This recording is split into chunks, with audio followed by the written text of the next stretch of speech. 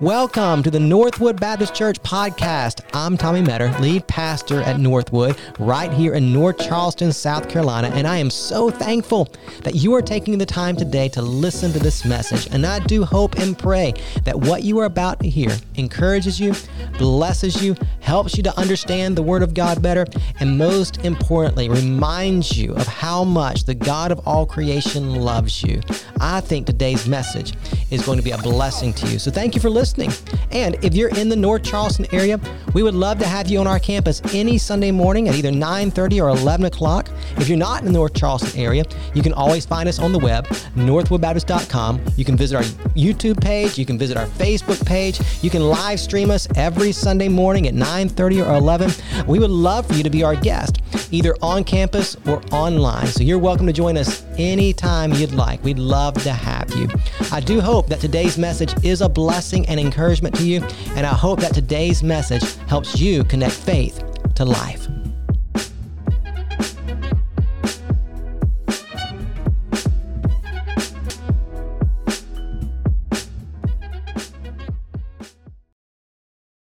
All right, let me invite you to take your Bibles and turn back to Luke's Gospel. We are in Luke chapter 4 this morning.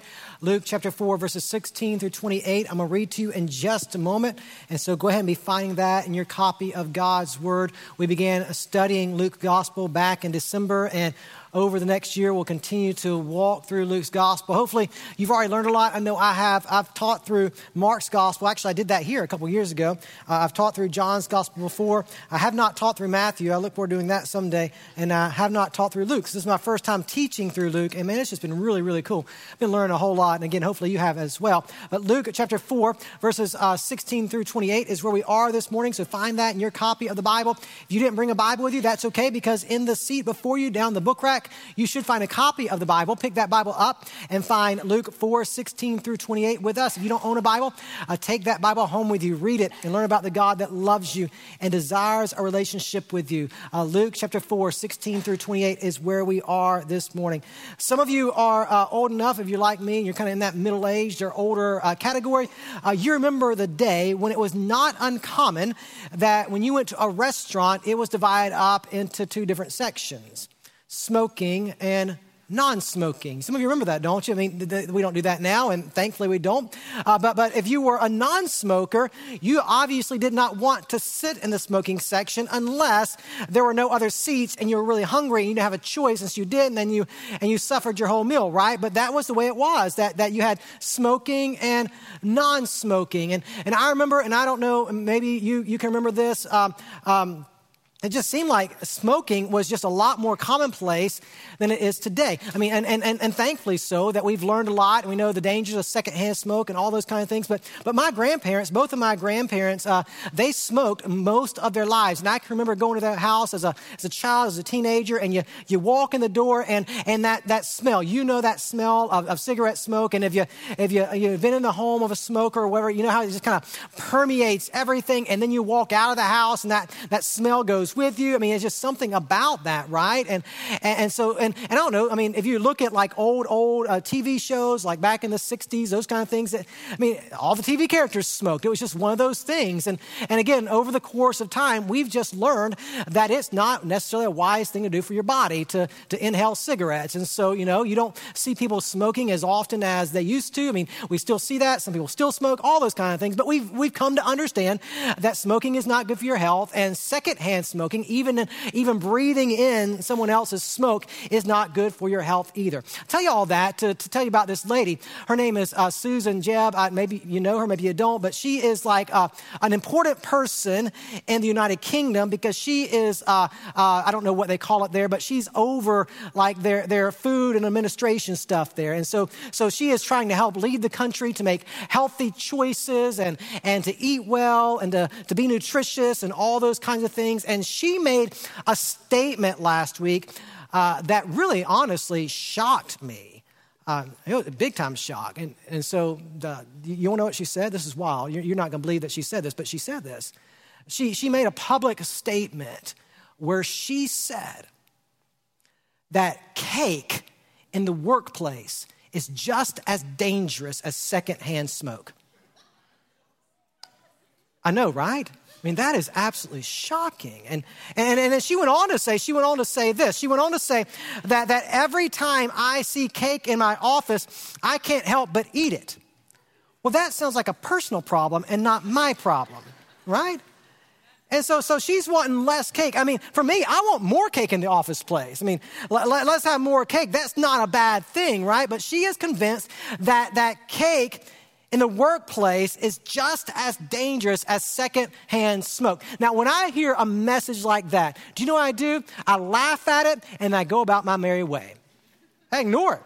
I mean, she's not going to change the amount of cake that I eat in fact, I think we're going to bring cake to the office this week just out of spite, you know? I mean, I want more cake now. And but when I hear a message like that, I laugh for a moment and then I ignore it, right? So I tell you that because I want you to think now. Think about this past week, whether you were on the television or whether you were listening to the radio in your car, whether you were on social media or YouTube or whatever media you consumed this week. How many messages did you hear this week? A lot. And with those messages that you heard this week, you had to make a decision. You had to either make a decision to reject that message, to kind of laugh it off or whatever the case may be and just go about your merry way. Or you heard some messages this week that you chose to receive. The point is that this week you were bombarded with messages. All kinds of messages. And you made a choice, whether consciously or subconsciously or unconsciously or whatever the case may be. You made a choice to either receive that message or reject that message. Jesus came bringing a message. And I just want to remind you this morning, it is downright dangerous to reject the message of Jesus. Now, here's what I also know this morning in this room. In this room, a lot of us really do struggle in our faith. And I get that. I mean, we all go through seasons where it feels like we're walking really well with the Lord. And then there are those other seasons where it seems like we're not walking really well with the Lord. We go through those seasons of struggle in the faith. And I want to propose to you, I think, now watch this. I think that the reason why we oftentimes struggle in our faith, struggle in our walk with the Lord, is because in that moment, now watch, in that moment when we're struggling, we're making a decision to not fully embrace the message of Jesus. We're not listening to him. And when you don't listen to his message, when you don't respond to his message in faith, it leads to a struggle in your faith. The passage of scripture we're looking at this morning, man, it is super, super powerful and helpful. And if you're someone like me who finds yourself struggling in your faith at times, I think this passage has for us two truths that are going to help us in those struggles. Help us in those struggles to listen to the message of Jesus. Take your Bibles, Luke chapter 4, verses 16 through 28. Go ahead, if you have that passage, and rise to your feet as we honor the reading of God's word together. Luke 4, beginning in verse 16. This is what the Bible says. Jesus came to Nazareth, where he had been brought up. And as usual, he entered the synagogue on the Sabbath day and stood up to read. The scroll of the prophet Isaiah was given to him. And unrolling the scroll, he found the place where it was written, "The Spirit of the Lord is on me, because he has anointed me to preach good news to the poor. He has sent me to proclaim release to the captives and recovery of sight to the blind, to set free the oppressed, to proclaim the year of the Lord's favor." He then rolled up the scroll, gave it back to the attendant, and sat down. And the eyes of everyone in the synagogue were fixed on him. He began by saying to them, "Today, as you listen, this scripture has been fulfilled." And they were all speaking well of him and were amazed by the gracious words that came from his mouth. Yet they said, "Isn't this Joseph's son?" Then he said to them, "No doubt you will quote this proverb to me, 'Doctor, heal yourself. What we've heard that took place in Capernaum, do here in your hometown also." He also said, "Truly I tell you, no prophet is accepted in his hometown. But I say to you, there were certainly many widows in Israel in Elijah's day, when the sky was shut up for 3 years and 6 months, while a great famine came over all the land. Yet Elijah was not sent to any of them except a widow at Zarephath in Sidon.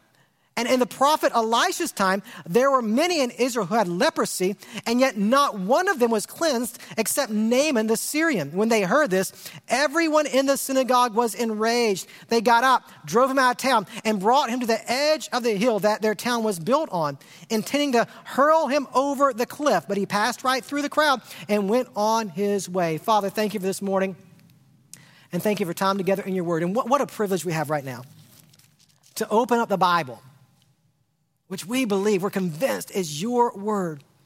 And we study scripture together. You are revealing yourself to us, the God of all creation, making himself known to us through your word by the power of your spirit in this moment. And so we have every reason right now to tune in to what you're saying, to listen carefully. And we have every reason to trust you, to live by faith, to embrace the message of your son, Jesus.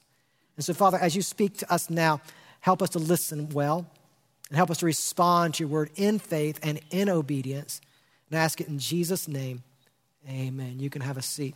Now, if you've been with us over the last few weeks, you know where we are in Luke's gospel. It's just been a fascinating story that Jesus has begun his public ministry, and it begun at his baptism. At his baptism, the heavens opened up, the Spirit descended like a dove, and the voice of the Father said, "You are my beloved Son, in whom I am well pleased." We looked at last week how Jesus was in the wilderness, tempted by the enemy. And Jesus was able to do what the first man, Adam, was not able to do. He was able to withstand temptation. Jesus is able to do what none of us are able to do. He is able to withstand temptation and the enemy for us. And he's victorious in the wilderness, and he would be victorious, obviously, at the cross. But we have seen now the beginning of Jesus' ministry, and now Jesus' ministry right here in Luke chapter 4, it is well underway. And so let me show you something, for example. You come back, and we didn't read these verses, but let me read them to you now. Come back to verse 14 in chapter 4. Then Jesus returned to Galilee in the power of the Spirit. Now, I don't know if you've been keeping up real well or not, but several times now, Luke has told us a couple of things, that Jesus is either being led by the Spirit or he is full of the Spirit. Luke, the gospel writer, he wants us to be very well aware of the work of the Holy Spirit in the ministry of Jesus. So again, Jesus being led by the Spirit. In the power of the Spirit, he returns to Galilee. Now, what's interesting, and this is going to help you as we go forward in Luke's gospel, what's interesting is how Luke divides up his gospel. So here we are, and Luke tells us that Jesus is in Galilee. The first half of Luke's gospel, we're really going to focus on Jesus' ministry in the area of Galilee. So if you go with me to the Holy Land in 2024, we're going to spend several days retracing the steps of Jesus in Galilee. He spent most of his earthly life in this area, ministering to the people. It's lush, it's beautiful, it's around the big lake, the Sea of Galilee. It's a wonderful place to visit, and it's wonderful to retrace the steps of Jesus there. But most of his ministry takes place in Galilee. In Luke chapter 9, towards the end, there's a shift. And from Luke 9 to the end of the gospel, what we read about is Jesus' journey from Galilee to Jerusalem. We get to trace his steps on the way to his death. That's how Luke organizes his gospel. So here we are in Luke chapter 4, and we are in Galilee. And look at what it says. When Jesus returned, verse 14, to Galilee in the power of the Spirit, and news about him spread throughout the entire vicinity, he was, listen to this, teaching in their synagogues, being praised by everyone. Now, here's what we know, because we read it later on in the passage, and I don't want to get ahead of myself, but we're going to find out that as Jesus is teaching and preaching in Galilee, he's also performing miracles. But notice in verse 14 and 15 that Luke says nothing about the miracles of Jesus yet. After we get past the story of Jesus at the synagogue in Nazareth, Luke is going to give us some stories about the miracles of Jesus. Up to this point, Luke hasn't really told us about the miracles of Jesus. He's performing miracles, but Luke hasn't focused on those yet. He's going to, just not yet. Why not? Here's what I think. Because Luke wants you to know, Luke wants me to know that Jesus has come, right? He's not just a miracle worker. He does miracles, but that's not what he's come to do, just to perform miracles. Jesus has come to proclaim a message. He's got a word to tell us. The kingdom is here. Put your eyes on me. I am the king. And so Jesus comes teaching and preaching, and he's getting popular.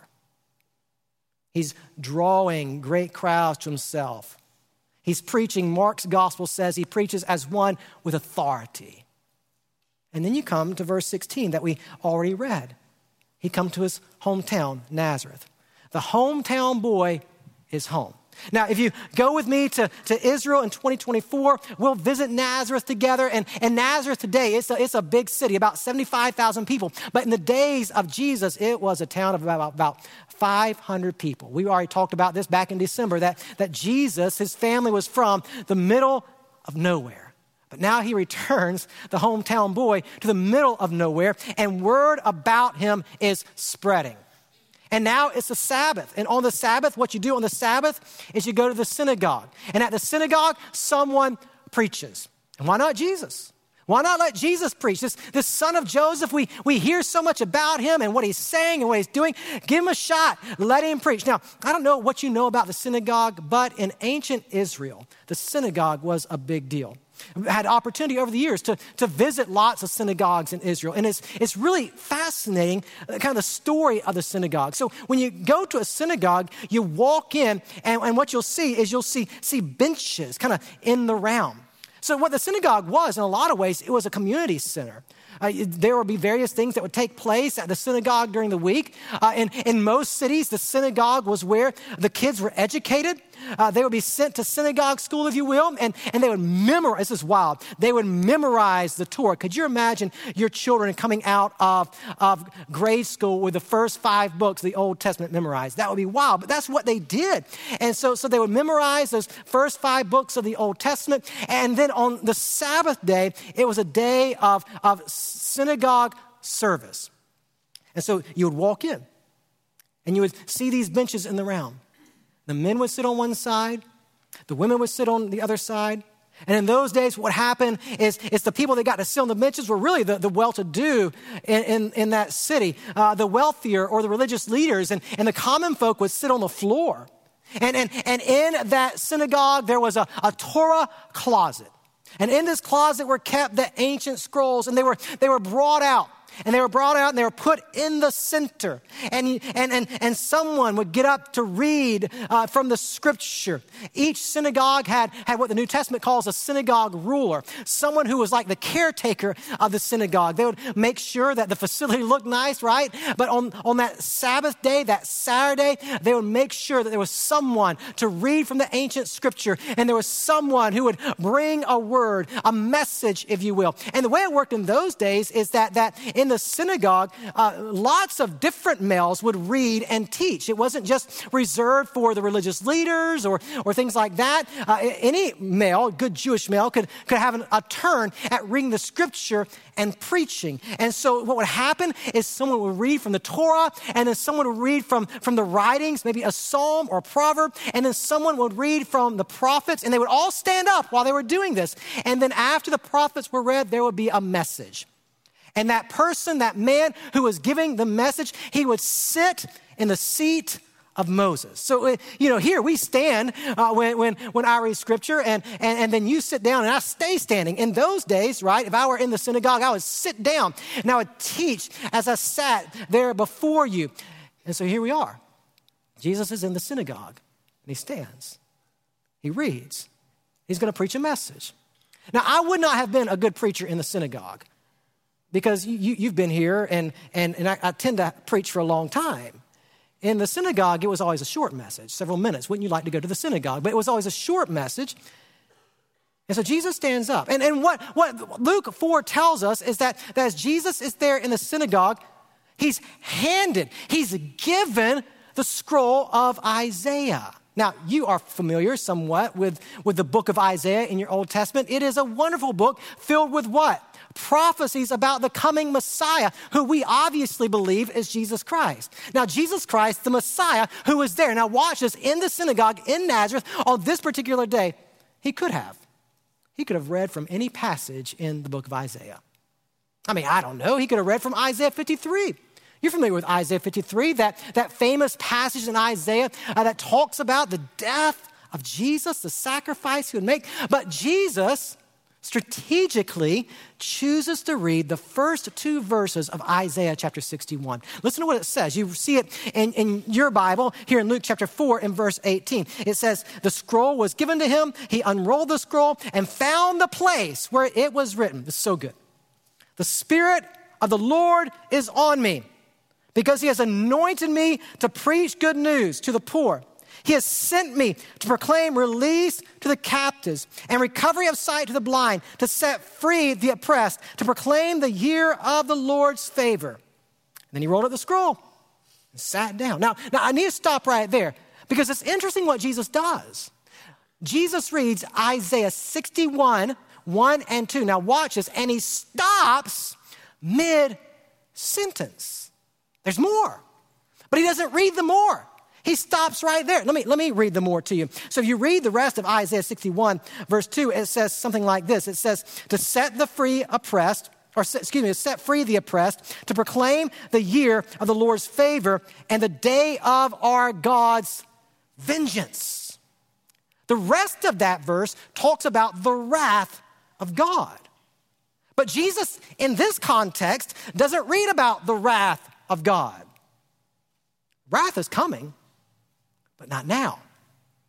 When Jesus is on the earth, it is a day of God's favor. Why? The Messiah is here. Salvation is here. And there's a hint in this verse. Now watch this. There's a hint in this verse in Luke chapter 4:19 when Jesus reads from Isaiah 61 verse 2. Now, come on, you got to hang with me. Come in real close. We'll make sure you get all this. There's a hint of this idea called Jubilee. You ever heard of that before? Back in Leviticus chapter 25, we read about Jubilee. Jubilee in the nation of Israel was supposed to take place every 50 years. Every 50 years, it was like a great reset. All the slaves were to be set free. All the debts were to be forgiven. All the land was returned back to its rightful owners, and the land was to receive rest. It was a great reset. Now, the reality is we don't know if Israel ever celebrated the Jubilee because when you read the pages of the Old Testament, it's never actually recorded for us that they actually observed the year of Jubilee. Maybe they did. We just don't know because the Old Testament doesn't record that it ever happened. But now watch this. Now, this is so good. When Jesus reads this verse from Isaiah chapter 61, verse 2, he is the Jubilee. You see what I'm saying? He is the one who has brought about through his life, his death, his resurrection. Watch this, the great reset. He's reset everything. And so look at what it says. Come on down. Everybody's still awake? Everybody's good, right? Listen to what it says. You come down, it says in verse 20, he then rolled up the scroll, gave it back to the attendant, and sat down. He sits in the seat of Moses, and all eyes are on him. They've been waiting. Jesus is popular. They've heard about his message. Everybody wants to know what Jesus is going to say. Look at what it says. Talk about a short sermon. Verse 22. He began by saying to them, today, as you listen, this scripture has been fulfilled. What a sermon. Short and to the point. He's saying to the people there, that's me. I'm the one. I'm the one anointed by the Spirit to bring good news to the poor, to set the captives free, to give sight to the blind, to set free the oppressed. I am the one. And what Luke, the gospel writer, tells us is that everyone is amazed by his words. Is he? This is the Messiah? He's the one. And to be honest, they could relate to Isaiah chapter 61. They knew it. They were oppressed. They were captive to Rome. Rome had come in and bullied them up. And if you lived in that ancient culture, what you wanted was freedom from Rome. Is this the one who's going to bring us that freedom that we long for? And then they got to thinking, wait a minute. Is this Joseph's son? He's like us. He's not a king. Joseph, the carpenter, he trained this boy to be a carpenter. Jesus made my kitchen table a few months ago, right? I mean, what do you, the scripture is fulfilled, and all of a sudden, this doubt begins to creep in their minds, because when they look at Jesus, what they don't see is someone who looks like a Messiah. He's the one. How can this be? And what the people don't see in this passage is they don't see Jesus for who he is, but not only do they not see Jesus for who he is, they don't see themselves for who they are either. Because what they think they need is freedom from Rome, freedom from oppression. But what they really need is what, church? And you know this. Come on. You know what they need. They need freedom from their sins. They need freedom from eternal death. And when Jesus quotes Isaiah 61, 1 and 2, that's what he's talking about. I am the one who has come to set you free from sin. You're spiritually blind. I've come to restore your spiritual sight. You are oppressed by the evil one. I've come to set you free from that oppression. You are held captive by your sin. I've come to set you free from that captivity. Jesus has come not to deliver them from Rome, but Jesus has come to deliver them from themselves. But in their spiritual blindness, they cannot see Jesus for who he is, and they cannot see themselves for who they are either. And let's be honest. You're going to struggle in your faith too if you don't see Jesus for who he is and you don't see yourself for who you are. I mean, first truth I want you to think about from this passage, just real quickly, think about this. You'll struggle in your faith until you see yourself as Jesus sees you. And so the question is this: how do I see myself? Because let's camp out here for just a moment. Because every one of us, we see ourselves in a certain way. And the way that you see yourself, it really does. It shapes your perspective of life. And the way you see yourself, not only does it shape your perspective of life, it affects how you act in this life. Let me give you some examples. For some of us in this room, we see ourselves as what? Deserving. I've worked hard all my life, right? I put my time in. I deserve a good day. I deserve a pat on the back. I deserve that car I want to drive. I deserve that house I live in. I deserve to make the grade, because after all, I've put the work in. Or we think of ourselves not only as deserving, but as proven. I've been around the block a few times. You should listen to what I have to say, because after all, I've proven myself. Or maybe it's self-sufficient. I see myself as self-sufficient. I can do all things in my own strength. I can overcome, bring on the challenges. I can do it. I can pull myself up by the bootstraps, and I can make it happen. And so for some of us, that's how we see ourselves. And so we act based on that. If we see ourselves as deserving, then we walk around with what? A sense of entitlement. The world owes me, for example. Some of us maybe don't see ourselves like that, but we have a different view of ourselves. Some of you in this room, you see yourselves as, let's be honest, unlovable. You think about some things you've done, your past, mistakes, how you've caused hurt in the lives of others, and how can anybody ever love me? Or you think about it this way. Some of you see yourselves as just really lonely. It seems like no one cares. I'm all alone in this life. And that way you see yourself, does it not? It begins to affect the way you think, the way you act. You see, how you see yourself, it really does determine in a lot of ways the direction you will take in your life. And how you see yourself and how Jesus sees you may be in two complete different ways. Let me tell you how Jesus sees you. And this is going to sound like bad news, but it really is good news. In love, Jesus sees you as someone who is wrecked by sin. Doesn't sound encouraging, does it?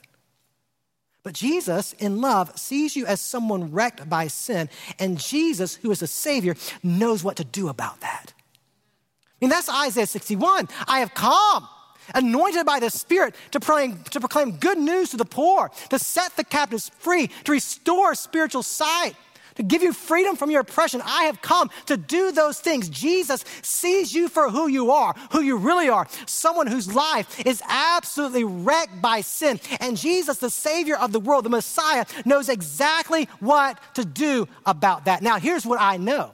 What I just told you is not new to you. You already knew that. But now watch this. Knowing that and then acting upon that are two different things.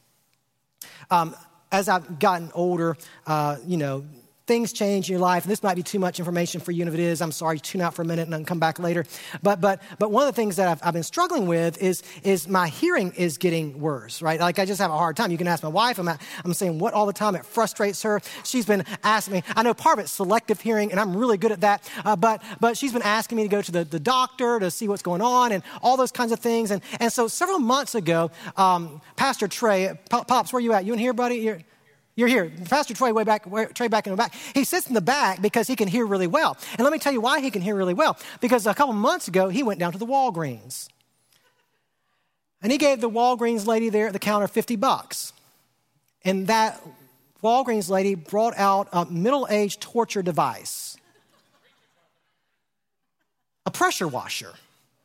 And she stuck that pressure washer in his ear and pulled the trigger. And you can ask Trey the amount of pressure that went towards his eardrum. But after that, Trey came back to the office after spending $50 and he could hear. Great. He's got 20/20 hearing. I don't know if that's a thing, but that's what he's got, right? He hears really, really well because he was willing to sit in the chair and let some lady at Walgreens take a middle-aged torture device and put it down his ear. I'm not willing to do that. I want to hear, but not that bad. You understand what I'm saying? And so Stacy wants me to go to the doctor to see if they can do that with a little less pain involved. And she's been even on YouTube trying to find some remedies for my need to clean out my ears. You know what I'm saying? And so now she's got some things that she wants. She's not a doctor, a nurse. She has not one day of medical school under her belt. She's just watched a YouTube video. And so now she thinks she can clean out my ears. Not going to happen. You understand what I'm saying? Now, here's the deal. I know the problem. I can't hear. Not only do I know the problem, I also know the solution to go to Walgreens and let some lady torture me for 30 minutes, right? Or to let my wife torture. Either way, I'm getting tortured, but that's the solution, you see? I know the problem. I also know the solution, but I ain't doing anything about it. I've settled down in my inability to hear well, and I'm okay with that. Now, I tell you that to tell you this. Some of you have done the same thing in your walk with the Lord. See what I'm saying? You've settled down. You know that your biggest problem is your own sin. And you know that Jesus is the solution. You know that he wants to do a work of grace in your life. You know all these things. But you have chosen to settle down and stay in this place of complacency, this place of stagnancy. And you refuse to really look at yourself for who you are and look at Jesus for who he is. But it gets better. Look at what the story says. Now, come on, we got to move. You come down and it says that he rolled up the scroll. He sat down. He said, today, this has been fulfilled in your hearing. And the people are amazed. And then they begin to question, isn't that Joseph's son? Jesus knows where they're going with this. I don't know if you know this or not, and maybe you do know this. If you don't know this, you need to know this. Jesus is pretty good at reading minds. He knows exactly what they're thinking. And so he says it, listen.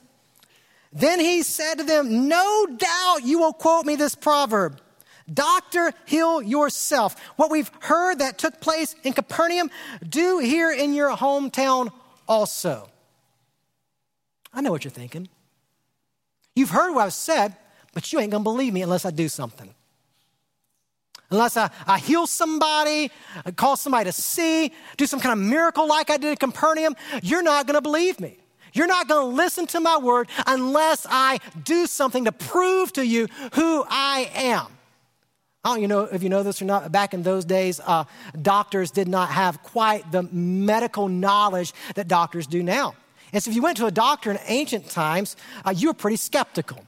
Prove it, doctor. Now, Jesus says, you're looking at me like you look at a doctor.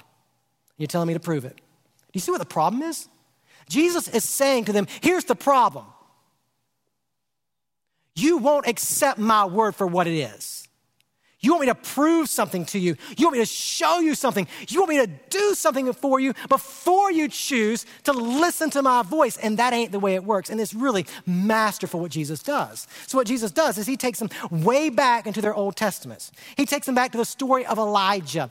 And in the days of Elijah, Jesus says, there were all kinds of widows that lived in Israel. But God sent Elijah, the great prophet, outside of Israel to a different town inside Sidon to a widow who had no food because it was a famine.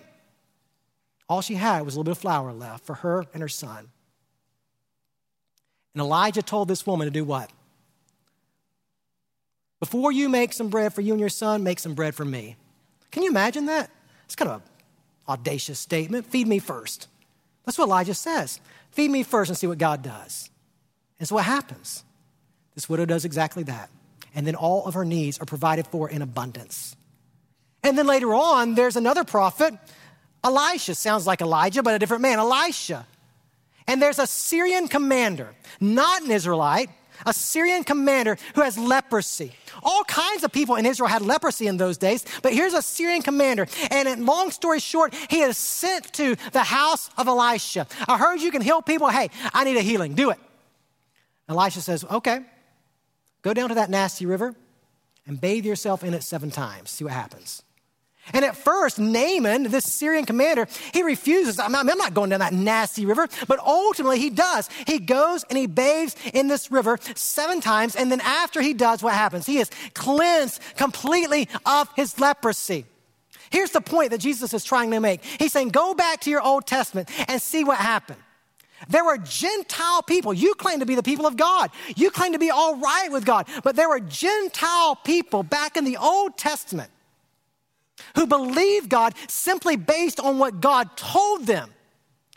Not asking, prove it, but simply believed God based on what God told them, took a step of faith based on what God said, and then saw God work miraculously. You want it the other way around. You won't believe me until you see something. That's not the way it works. You believe me first, and then you will see me at work powerfully in your life. Now, this message enraged the people. They got angry because Jesus was essentially saying, or he was saying, the faith of these Gentiles is far greater than your faith. They ran him out of town, took him to a hill, and tried to throw him over and kill him. And Jesus miraculously escaped. But you see what's going on, don't you? What they wanted from Jesus was the same thing a lot of us want. They wanted more. Because in that moment, even though Jesus said, this prophecy has been fulfilled in your hearing, I am the Messiah. For these people on that day in that synagogue in his hometown of Nazareth, that was not enough for them. And here's the reality. For some of us in this room, the death and resurrection of Jesus that has saved you from your sins and given you life abundant and eternal. For some of you in this room, that's not enough. To know that you have eternity with him is not enough. But it should be, because at the end of the day, that is all you need. In this life, all you need is the finished work of Christ on the cross, because the finished work of Christ on the cross, his death and resurrection, guarantees you life abundant and eternal with him. It is more than enough. We look at Jesus and say, no, I thought I'd get more than that. I thought there was more to it than that. And so let me help you understand this real quick, and we'll try to end our time together. You'll struggle in your faith until you see yourself as God sees you. And you'll also struggle in your faith until you fully embrace Jesus' word. What's his word? What's his message? I am the Messiah who has come to rescue you, to set the prisoner free, to release you from captivity, right? So just a couple questions real quick. One, really, what do you expect from God? Probably a lot of things. For some of us, it's what? God, impress me. Much like these people in this story. Show me something to prove yourself. Impress me. For others, it's something else, right? Now, come on now. Listen, this is true. For some of us, it's stir me. It's almost like Jesus is our drug that gets us high. I'll feel good about God and I'll feel good about life when I have this emotional experience. When the right songs are sung and the preacher preaches in just the right way and I get those holy goosebumps, that's how I'll know. That's what I'm after. That's what I'm looking for. For some of us, something else is, God, entertain me. Come on, God, give me the good life. Entertain me. Make it happen. For some of us, it's just, God, help me. I just want you to fix all my problems. And we have these expectations of God. But let me help you understand this. What should I expect from God? Now, God is a God of blessing. God does heal disease. God does, give us wisdom in our problems, all those things. I'm not saying that he doesn't do that, but here's what you should ultimately expect from God. Are you ready? And I know this is a Sunday school answer, and I know this is going to seem quite basic to you, but you have to understand this. You know what you should expect from God? Now watch. You should expect him to save you. That doesn't impress you, does it? You thought there was more to it. But that's the mission. That's why Jesus came. And that's why, follower of Jesus, Jesus leaves you on this earth to participate in that mission that he is on to rescue the perishing. And when I talk about salvation, I mean the total package. You see, when you and I think about salvation, we think about that day that we maybe came down front at a church and asked Jesus into our hearts, or we think about that day when we were with a friend and that friend led us to faith in Christ. We think about that moment in time. But salvation is far greater than that moment in time, isn't it? When I think about salvation, I think about the total package, what God is doing in my life right now.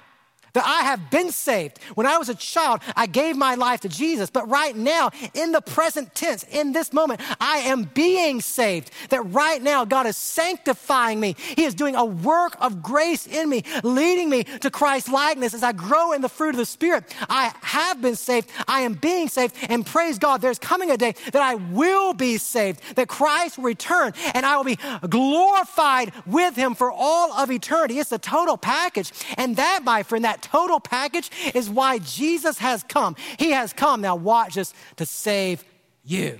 And that, my friend, now come on, listen. That, my friend, is more than enough for you. To be totally and gloriously saved by Jesus, it's enough. You'll struggle in your faith until you get that. Let me just be honest with you. You'll struggle in your walk with the Lord until you understand the word of Jesus, that what he has come to do is to save you. And saving you looks like you growing in your faith. Saving you looks like you putting sin to death. Saving you looks like you growing in your knowledge of the word. Saving you looks like you growing in the character of Christ, the fruit of the Spirit. That's what saving you looks like. And so think about it. That's what I should expect from God. So I just want to leave you with this before we go. If that's what I should expect, then I really should, I know this is Sunday school, but just stay with me. I really should listen to Jesus. Come on. Some of you are like me. You're hard of hearing. Maybe not physically, but spiritually. That Jesus' message to you could not be more clear. But on a day like today, I know this because I've been there. On a day like today, there are some of us that are choosing, instead of tuning into that message, we're choosing to tune out to that message. Or think about it. And so some of you know this to be true. Right now in your lives, you have people that surround you. They're speaking truth into your life. Come on, listen. There are some of you in this room that you are struggling in your sin. You're choosing, and you know it. You're choosing rebellion. But in his grace, here's what God is doing right now. In God's grace, he's put around you a spouse that's praying for you. A spouse that's speaking truth in your life, but you refuse to listen. He's put around you a church that constantly pours truth into you, but you refuse to listen. Right now, he's put around you maybe some friends, a discipleship group, I don't know. But right now, God in his grace has surrounded you with the truth, but you don't want to listen. You're hard of hearing. We can be so hard-headed. And part of the reason why we're so hard-headed, now watch this, is because we're far too focused on what we want God to do in our lives. God, do this, help me, rescue me, do this, instead of focusing on what God wants for your life.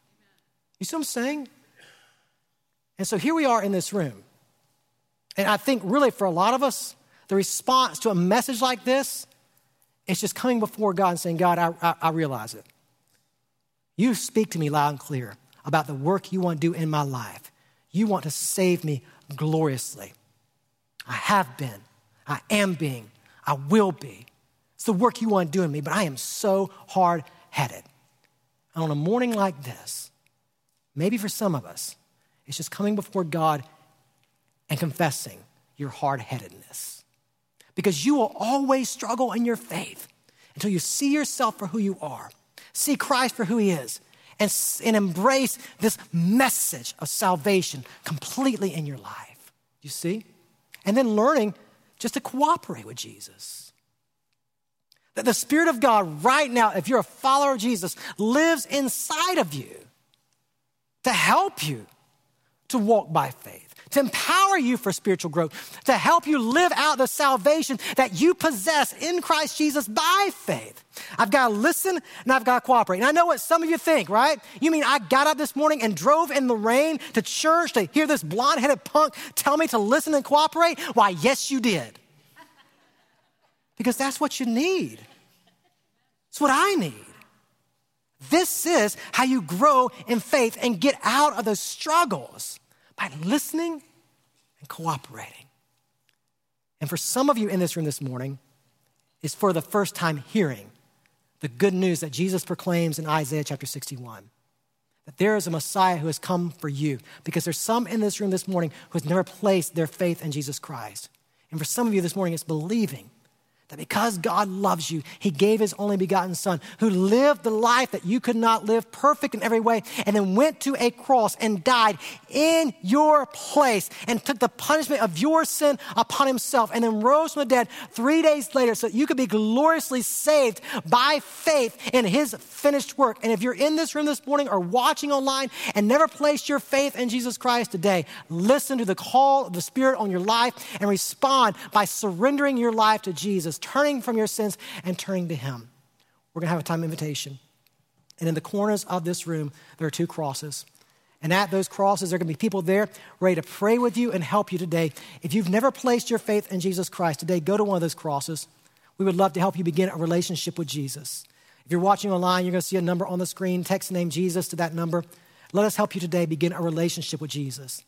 And now, if you're in this room or if you're watching online and you are a follower of Jesus, respond. I don't know how the Spirit is speaking to you in these moments, but I bet you for some of us that the Spirit right now is just convicting us of our hard-headedness and our hard-heartedness.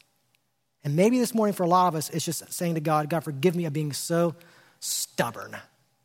Help me to listen and cooperate with your Spirit. Father, thank you for this morning, for time together in your word. It's good. It's good to study your word together, to hear the truth from the mouth of Jesus. And thank you that in your love for us, you have sent your Messiah, who has come with a very clear mission to save us. And Father, if there's one in this room this morning who's never experienced salvation in Christ, who's never been born again, I pray that person this morning would turn from their sins and turn to you by faith. And Father, for those of us who are your children, I pray this morning that you would lead us to repentance, that we'll confess our hard-headedness to you, and that we would choose this week to listen to your voice. I know you're speaking to us in lots of different ways, primarily through your scripture. And as you speak to us, Father, help us be a people that respond to you. Lord, have your way in these final moments, we ask. We love you. We thank you in Jesus' name. Amen. Rise to your feet as we have a time of invitation together. You come now as the Spirit of God leads you.